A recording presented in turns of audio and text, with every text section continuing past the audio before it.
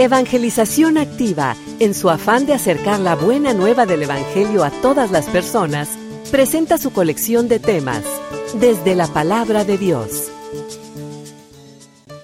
Como una palabra que bendice, una palabra que sana, una palabra que libera, una palabra que viene a traer paz y prosperidad. Ese es el inicio del Evangelio de Lucas en el ministerio del Señor.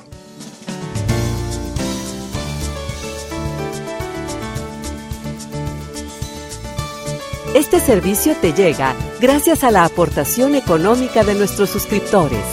Ayúdanos tú también a mantener este servicio activo. Participa con tu donativo y sigue escuchando estas enseñanzas.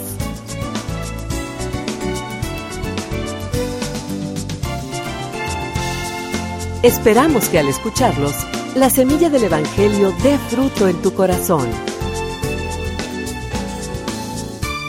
Con ustedes, el Padre Ernesto María Caro.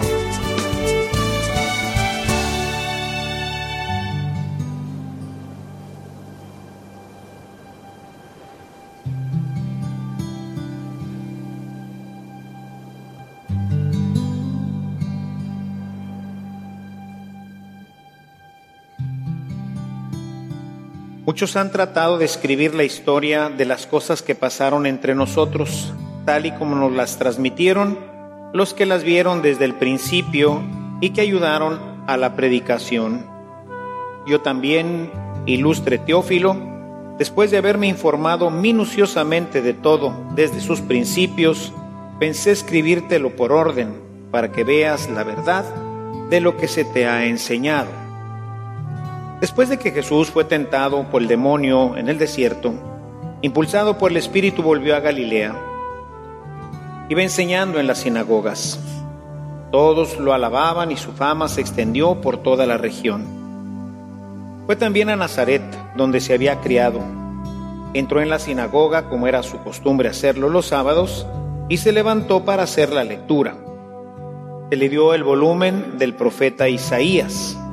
Lo desenrolló y encontró el pasaje en que estaba escrito: El Espíritu del Señor está sobre mí, porque me ha ungido para llevar a los pobres la buena nueva, para anunciar la liberación a los cautivos y la curación a los ciegos, para dar libertad a los oprimidos y proclamar el año de gracia del Señor.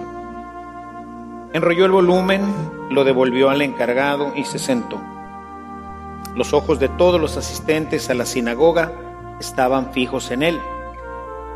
Entonces comenzó a hablar diciendo: Hoy mismo se ha cumplido este pasaje de la Escritura que acaban de oír.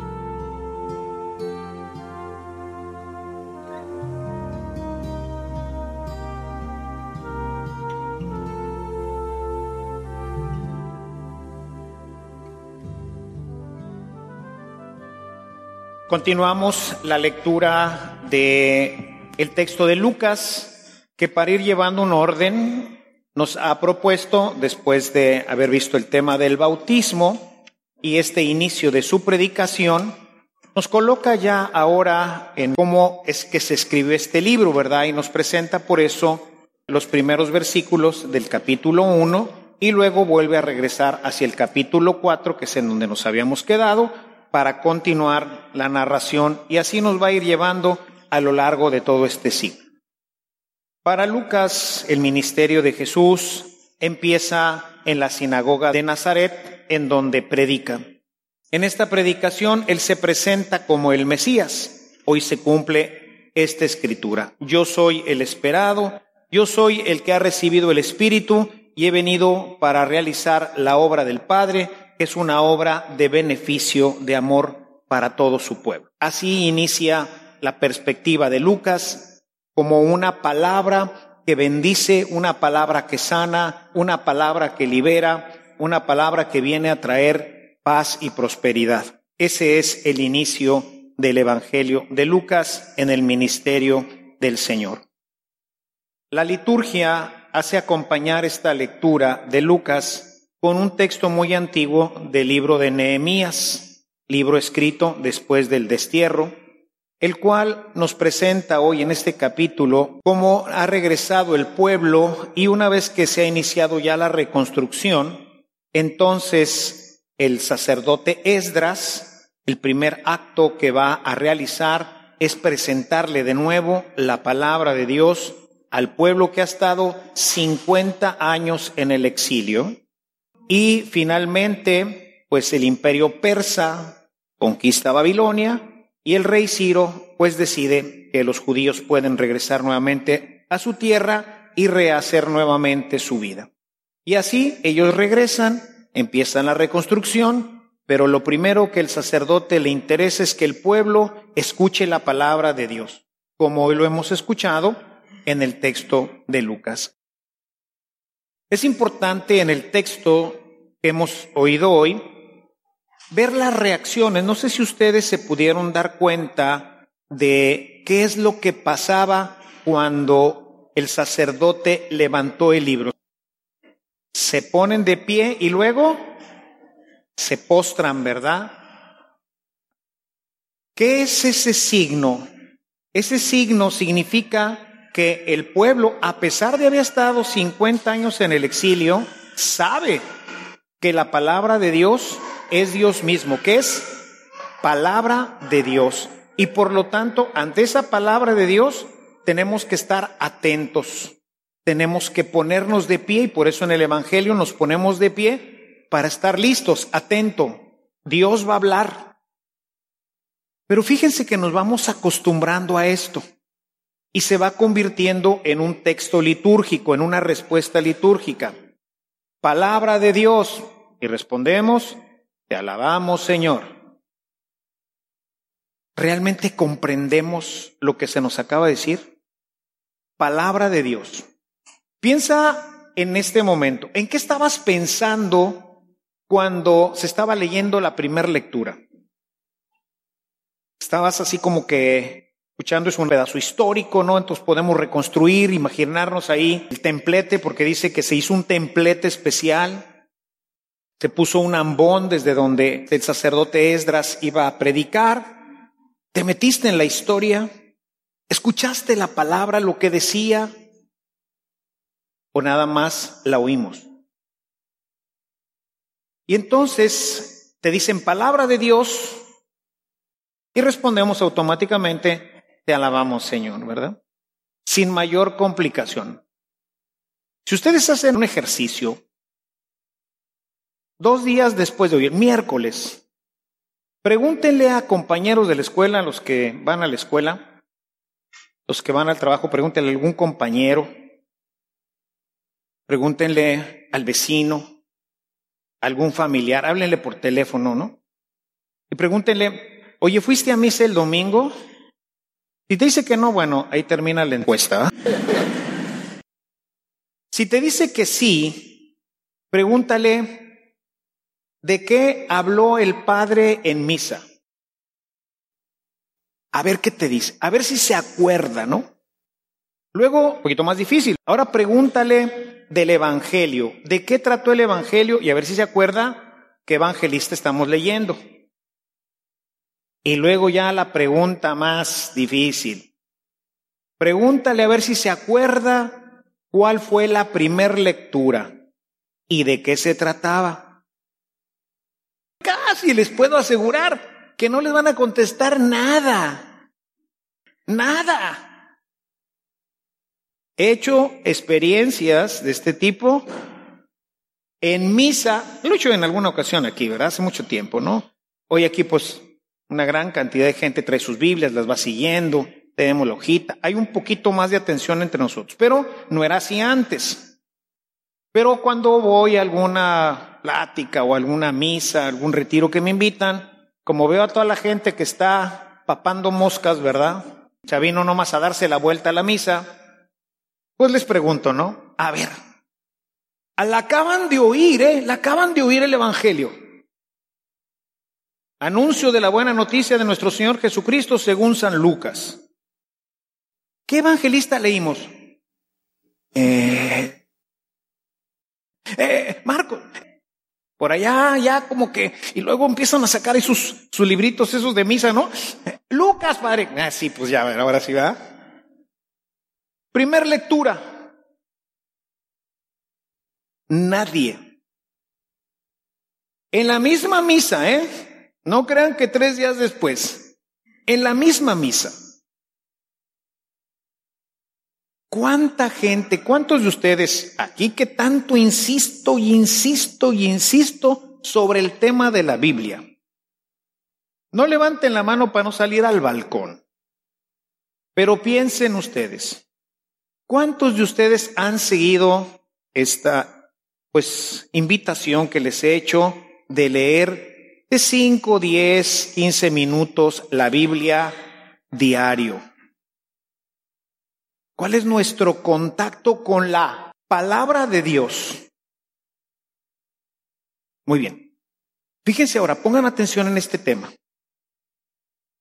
El texto que hoy escuchamos, además de que se pararon y luego se postraron al reconocer que esta era palabra de Dios, dice que se pusieron a llorar. ¿Por qué lloraban? Algunos de los comentaristas que leí sobre este tema dicen que unos lloraban de felicidad al escuchar la palabra de Dios, una palabra que los lanzaba ya nuevamente al ámbito de su Dios, regresar a su tierra, y donde se les proponía el camino de la vida. Y era tan hermoso lo que escuchaban que lloraban de felicidad. Sin embargo, dicen los comentaristas, que una gran parte del pueblo lloraba de tristeza, pensando en todo el sufrimiento que habían tenido en estos 50 años de exilio, sobre todo bajo el contexto, no es que allá los oprimieron como los egipcios, que los tenían como esclavos, esto no sucedió en Babilonia, incluso llegaron a tener buenos lugares y buenos puestos, etcétera, ¿no? Pero en el concepto del judío, el estar lejos de su tierra era terrible, era un sufrimiento, ¿verdad? No me recuerdo ahorita, no me viene a la mente cuál es el salmo, pero dice, junto a los calanes de Babilonia, me sentaba a cantar, a recordar mi tierra, ¿verdad? O sea, recordaban, sufrían por no estar allá. Y todo lo que habían pasado por culpa, voy a ponerlo así, por culpa de nuestros padres que no hicieron caso a la palabra de Dios. El Señor les envió profetas y profetas y profetas, y el pueblo no escuchó la palabra de Dios. No la escuchó. El resultado, el destierro, la destrucción de la nación, que no solamente es el destierro, hermanos, fue una conquista. Y en esa conquista no hubo una rendición, hubo una guerra. Y en esa guerra murieron muchísimos, y luego algunos más se rebelaron y esos también les cortaron la cabeza. Muy duro. En esas guerras, como en todas, como se dice el viejo refrán, pues pagan justos por pecadores, ¿verdad? Ahí no es que, bueno, sepárense todos los que sí cumplen la ley de Dios y los que no, estos mataríleríleron. Pues no. O sea, la guerra es contra Israel. Y ahí van a estar los que iban a los ídolos y los que no iban a los ídolos y los que se portaban bien y los que se portaban mal. Y todos tuvieron que entrarle a la guerra y finalmente cuello, ¿verdad? Y los que se escaparon de morir, desterrados. ¿Por qué? Porque no escucharon la palabra de Dios. ¿A quién se parece esto? No escucharon la palabra de Dios. ¿De qué se trató la lectura, Padre? ¿Qué es lo que nos pide el Señor? ¿Qué es lo que nos dice? No escucharon.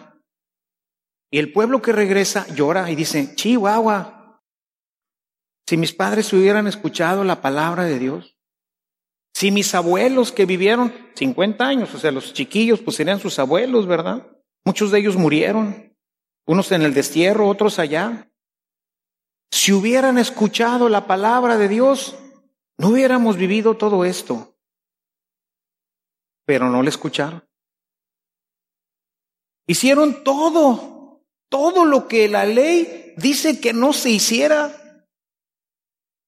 El resultado fue nefasto, ¿verdad? Era un pueblo que no crean que se rebeló contra Dios y fue y pateó ahí el arca y No. Era un pueblo bien religioso. Los fariseos todavía siguen parte de esa escuela. Jesús, refiriéndose a los fariseos, toma un texto de Isaías antes del destierro. Y en ese texto, que lo pueden ver en Mateo 15, 8, 9, dice: este pueblo me honra con sus labios, pero su corazón está lejos de mí. Lo contextualizo ya aquí en nuestra iglesia. Este es un pueblo que bautiza a sus hijos, pero su vida está lejos de mí. Este es un pueblo que trae a sus hijos a que hagan la primera comunión, pero su corazón está lejos de mí.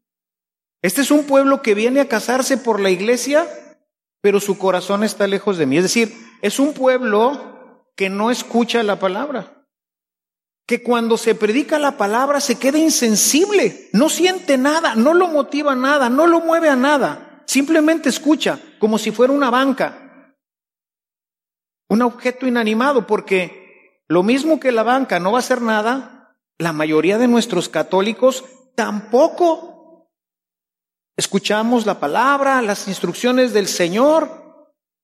Se nos olvidan aquellas tremendas palabras de Dios al principio de la Biblia. No comas del árbol que está en el centro del paraíso, porque el día que comas ese día morirás. Pero el demonio, el mundo, el demonio y todos sus aliados, nos convencen de que Dios miente, de que no es cierto, de que no hay que hacerle caso a la palabra de Dios, como si Dios fuera un tonto, un orate, una gente que nos pone mandamientos tontos, ¿verdad? ¿Por qué no voy a comer de ese árbol si se ve súper bueno, rico, sabroso? No, pues es que Dios sabe que el día que comas vas a ser como Él, y Él no quiere competencias, compadre. Y desobedecen. ¿Escucharon la palabra? Sí. ¿Lo obedecieron? No. No le hicieron caso. Resultado, Babilonia. Desconocer, no escuchar la palabra de Dios, va a terminar siempre en Babilonia. Va a terminar siempre en la muerte. Va a terminar en el sufrimiento, porque al final en eso se traduce todo esto, en sufrimiento del pueblo de Dios. Voy a contextualizarlo con eventos de este tiempo. Tenemos un asunto que ha impactado tremendamente en estas últimas semanas, llamado el huachicol, ¿verdad? El robo de gasolina, que terminó en una tragedia tremenda donde muchos murieron, van más de 100 muertos, muchos de ellos niños, pobrecitos. ¿Por qué? Iban en un autobús y se voltearon. ¿No? ¿Qué estaban haciendo? Estaban robando. Estaban robando bienes de la nación. Penadas. Podemos poner todas las excusas que ustedes gusten y manden. Es que son muy pobres y vieron ahí una fuente, pues vamos a agarrar gasolina y la vendemos, ¿no? Y vamos encontrando justificaciones siempre para el mal. Luego vamos a justificar el robo. Hoy justificamos el asesinato de un niño porque la mujer fue violada. Maten al niño. Ahí está la justificación. Y entonces la ley dice, bueno, pues está bien, matemos, robemos. Viene un huracán, una de esas cosas que devasta un puerto, ¿no? Y claro, hay pobreza y hay necesidad. ¿Y qué hace la gente? Se mete a robar a los supermercados. Y esa gente, ¿qué me van a decir? Son musulmanes, ¿no? Son budistas. ¿Qué son? Son católicos como nosotros. Pero son católicos que no hacen caso a la palabra de Dios. El resultado, El resultado es que para corregir un mal, ahora nos van a costar a nosotros de nuestros impuestos la brillante idea de nuestro presidente de darles 8,000 pesos a cada uno para que no roben. Ay, caritos. ¿Y cuánto me das si no mato, señor presidente? ¿Cuánto me va a dar? Porque trae muchas ganas de matar. Además, como que ya hay mucha gente aquí en mi colonia, para que seamos menos. ¿Cuánto me vas a dar si no mato, si no robo? ¿Cómo vamos a corregir el pecado, hermanos? ¿A través de dinero? No. El problema, ciertamente hay un problema en la cúpula, pero el problema somos la base. Pueblos completos que se dedican al robo, al saqueo, a la siembra de la marihuana y del opio. Pueblos completos de católicos. En esta semana salió, existe el niño tomado del Santo Niño de Atocha, la misma imagen del Santo Niño de Atocha, igual, nada más que ahora se llama el Santo Niño del Huachicol. El Santo Niño de Atocha tiene un cetro en la mano, el niño del Huachicol tiene un tubo y en las piernas tiene un bidón en donde echan la gasolina. Y decía el artículo que la gente reza para que no los agarren, ¿verdad? Y no vayan a tener un accidente. ¿Cómo le voy a rezar a Dios para que me permita robar? Hermanos, la palabra de Dios dice otra cosa completamente, pero no la escuchamos. Y se los estoy contextualizando en algo que está ahorita, que es el tema, ¿no? Eso está causando que haya desabasto de gasolina en muchas partes, en fin, muchas cosas. Trae un problemón terrible. Pero la solución no es cerrar ductos. La solución es darle 8,000 pesos a la gente para que no haga eso. La solución no es, está tapizado toda la banda de radio con un anuncio de Pemex en donde dice que eso es un robo y que el accidente, enfatiza mucho en el tema de los accidentes, no expongas a tu familia, el gobierno tiene programas, etcétera, bla, bla, bla, bla, bla, de asistencia para que te den de comer. No, necesitamos llevar fábricas, necesitamos hacer que produzca el campo, necesitamos hacer que esta gente trabaje, que haga algo y se gane su dinero. Y tenemos que impedir eso. ¿Y cómo? ¿Con policías? ¿Con leyes? No, hermanos. El pueblo de Israel no entendió esto. Y terminamos crucificando a Jesucristo. La semana que entra hablaremos un poco de esto, porque el texto continúa en donde Jesús es rechazado. La palabra de Dios es rechazada por su propia gente. Hoy seguimos nosotros rechazando a Dios, a Jesús. Lo sacamos de las escuelas, lo sacamos de las casas, lo sacamos del gobierno, lo sacamos de todos lados y entonces hacemos lo que mejor nos parezca. Y como soy pobre, voy a robar gasolina. Y aunque esté ahí el ejército, ya ven que también hubo esta situación de que encontraron otros que iban a robar y los dejaron, ¿verdad? Pues bueno, échenle ganas, ¿verdad? El asunto tiene que ser del pueblo, mis hermanos. O sea, nosotros somos los que tenemos que cambiar. No pasarte a, no, padre, yo no soy guachicolero. No, pero sí te pasas los altos, ¿no? Ves si no hay policía y te lo pasas. Ya traes prisa y dice, aquí está prohibida la vuelta, pero como quiera te la das. Te para un agente de tránsito y dice, bueno, ¿y entonces qué? ¿Cómo nos arreglamos? Bueno, pues sí, pues ¿cómo nos arreglamos? Oye, se atoró el trámite, pero yo se lo puedo sacar, jefe. No más que mire, necesitamos aceitar la maquinaria, le va a costar aquí un billetito. ¿No eres de esos?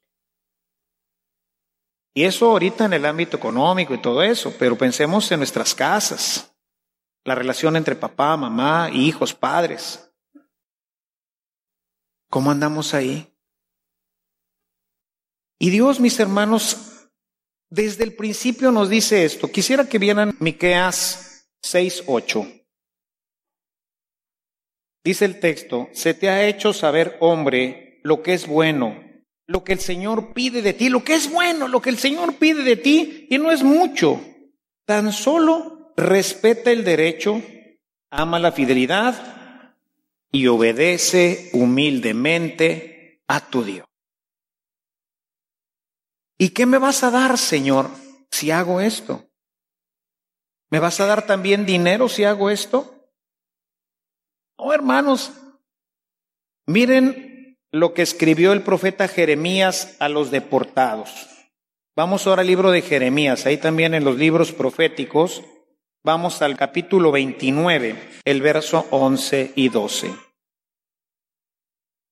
Dice: porque solo yo sé los planes que tengo para ustedes, palabra del Señor, planes de prosperidad y no de desgracia, pues les daré un porvenir lleno de esperanza. Entonces, cuando me invoquen y supliquen, yo los atenderé. Cuando me busquen, me hallarán. Si me buscan de todo corazón, yo me dejaré hallar por ustedes, oráculo del Señor, y cambiaré su suerte. Los reuniré de todos los países y de todos los lugares por los que los dispersé, y los traeré de nuevo a este lugar donde los desterré. Hay un proyecto para nosotros, hermanos, maravilloso, hermoso. Planes de prosperidad para nosotros, para nuestra nación, para nuestra sociedad, para tu familia, para la mía, para nuestra iglesia, para la humanidad. No tengo planes de castigo, tengo planes de prosperidad, de dicha, de gozo, de felicidad. ¿No decía Jesús, Juan 10:10, he venido para que tengan vida y en abundancia? ¡Carambas! Ese es el proyecto. ¿Por qué tenemos que estar viviendo hoy con esta zozobra, donde estamos llenos de maleantes, donde el dinero no alcanza para comer, donde tenemos todos estos problemas que se van agravando cada vez más? ¿Por qué? Si Dios tiene un plan diferente, el plan que tenía Dios para Adán y para Eva no es la miseria que hoy vivimos. Basta con obedecer, escuchar su palabra y decir: ¡ah! Palabra de Dios. Esta es palabra de Dios, hermanos. No es la palabra del Padre Ernesto ni de Juan Charrasqueado. Es la palabra de aquel que hizo el universo, que te construyó, que te hizo. Esa es la palabra que escuchamos. Esa es la palabra que tenemos que oír y que tenemos que obedecer, reflexionar sobre ella. No robarás. Tengo hambre, Señor. ¿No robarás? No he encontrado un solo texto que diga: no robarás, excepto si tienes hambre. Yo no he encontrado ese texto. No fornicarás, a menos que sea tu novia. No existe. Jesús, en su predicación, dedica un sermón bastante amplio sobre el tema de la providencia. El capítulo 6 de Mateo nos habla de la providencia, hermanos. Busca primero el reino. Lo demás te vendrá por añadidura. ¿Para qué te preocupas? ¿Qué comes? ¿O con qué te vistes? Mira los pájaros del cielo. No siembran, tampoco cosechan y no se mueren de hambre. Ve las lilies del campo. En la mañana crecen y en la tarde se secan. Ni Salomón se vistió como una de estas flores. ¿Para qué te preocupas? ¿Por qué tienes que robar si tienes un Dios que siempre te da? La semana pasada les comentaba el testimonio de esta familia que vino a misa y no teniendo más para darle al Señor, ya no digan para otra cosa, se lo pudieron haber quedado. Si iban a ir a ver el encendido del pino, pues ahí se podían haber comprado con esos 100 pesos, se habían podido comprar un elote o qué sé yo, ¿verdad? No. La providencia, ¿qué hizo? 2 días después, ellos pusieron 100 pesos y Dios les dio 800. Hay que confiar, hay que creer. pero hay que trabajar, ¿verdad? Y aquí tenemos que involucrar a toda la sociedad. Tenemos miedo de este gobierno, pero si seguimos atemorizados y no ponemos fábricas donde se necesitan, porque quién sabe cómo vaya a pasar, pues las cosas se van a venir más graves. Si no pagamos más a nuestros empleados porque mejor hago mi guardadito, las cosas se van a venir más graves. Si no nos ponemos realmente a trabajar porque dicen para el sueldo que me dan, pues las cosas se van a venir más graves. Y todo es una cadena que en vez de ser una cadena constructiva, es una cadena destructiva que nos está llevando al pozo. Y no es que vayamos a ser igual que Venezuela. A lo mejor llegamos a eso, pero no va a ser solamente culpa del presidente. Es culpa de todos los católicos, de todo el pueblo de Dios, que no se pone la pila, que no quiere obedecer al Señor. Dice Pablo, el que no quiera trabajar, pues que tampoco coma. Palabra de Dios, ¿verdad? Diríamos ahí en el texto, y todos diríamos, te alabamos, Señor. A ver, arrastradín, que le andas buscando la forma de hacerte guaje con tus estudios, en vez de sacar el 10, sacas el 7, al cabo ya con eso la hago, ¿ah? El que no quiera trabajar, que tampoco coma. El que no quiere estudiar, que no coma. El que no quiera hacer su cuarto, que tampoco coma. El que no quiera lavar el carro del papá, pues que tampoco coma. El que no quiera cumplir con sus obligaciones, pues que no coma. Palabra de Dios. Eso dice, no es mío. Lo contextualizo nada más como he contextualizado hoy y trato de hacerlo en las homilías para que no digan, no, pues sí, pues es que andaban con los ídolos estos vatos y pues por eso se los llevó el pintor, ¿verdad? ¿Para qué andaban con los ídolos? No, compadre. Es la misma cosa, nomás que se las contextualizo, ¿verdad? Hoy el ídolo es el huachicol, ¿verdad? El robo de combustible. Al cabo que no nos ven. Y además, pues pobrecitos, dice el presidente, ¿verdad? No los juzguen. Ni juzguen a los rateros tampoco. Tienen hambre. Ni juzguen al que mató al vecino. Estaba poniendo mucho gorro. ¿Por qué lo vas a juzgar? Excusas siempre hay, ¿no es cierto? ¿Por qué sacaste 7? Es que fíjate que... ¿O no hay excusas? Y ahí va. Pobrecito mi hijo, está tontito, déjalo con el 7.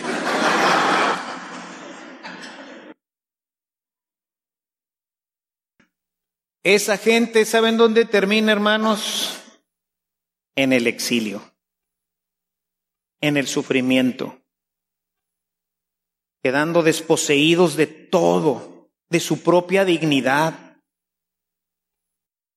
De todo. Por eso el texto de hoy es muy importante, porque nos presenta a Jesús en la sinagoga, presentándote una palabra de paz. Yo soy la paz. He venido a liberar a los oprimidos. Yo he venido a sanar a los enfermos. He venido a darle prosperidad a tu pueblo. He venido para que tengas vida y la tengas en abundancia. ¿Lo escucharemos nosotros? Los nazarenos no lo escucharon. Lo veremos la semana pasada, verso 29. Lo querían matar. ¿Lo escucharemos?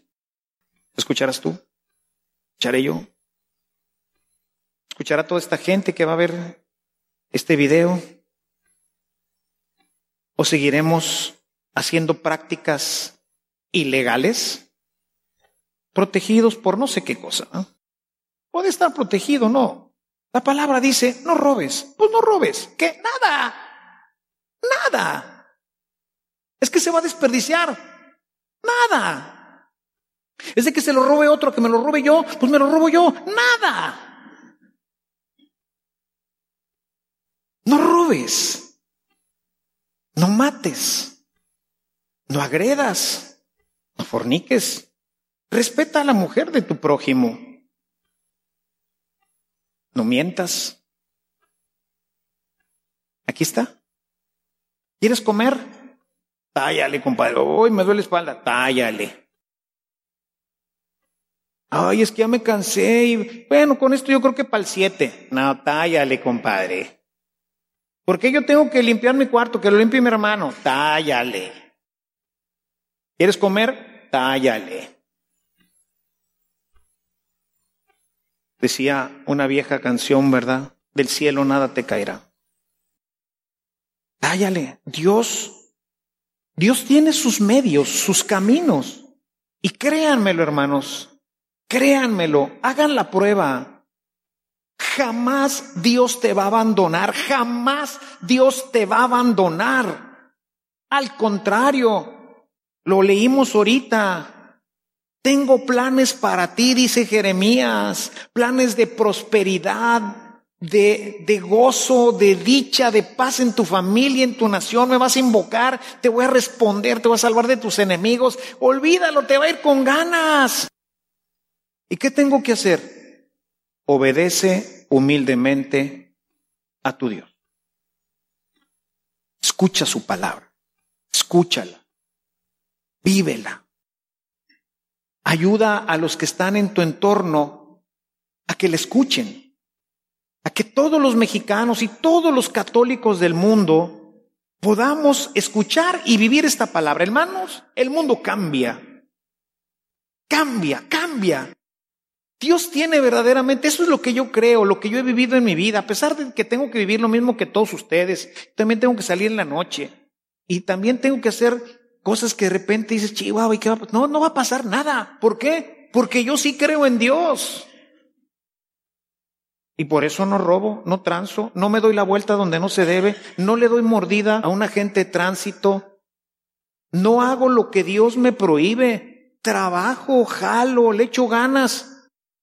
Y finalmente, pues Dios nos bendice.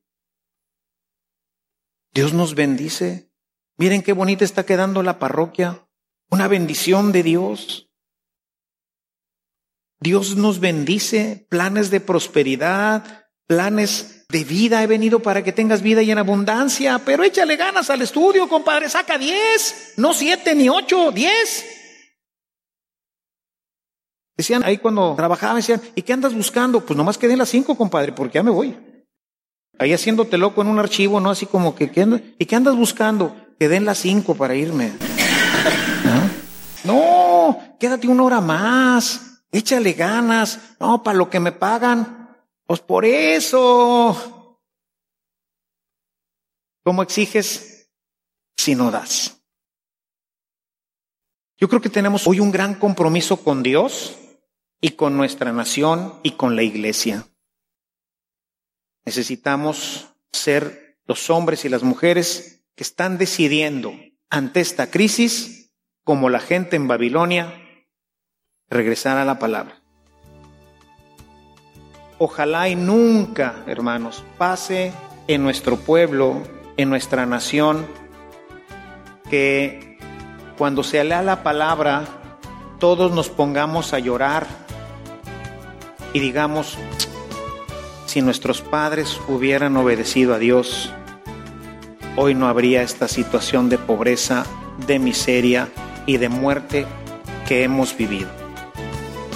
Que no pase eso entre nosotros. Estamos a tiempo.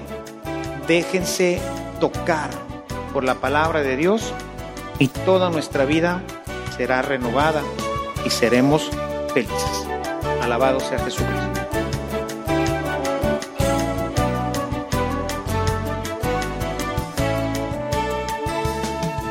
Si esta reflexión ha sido de utilidad para su vida espiritual, le invitamos a visitar nuestra página en internet www.evangelizacion.org.mx, en donde encontrará otros temas que seguramente continuarán produciendo fruto en usted.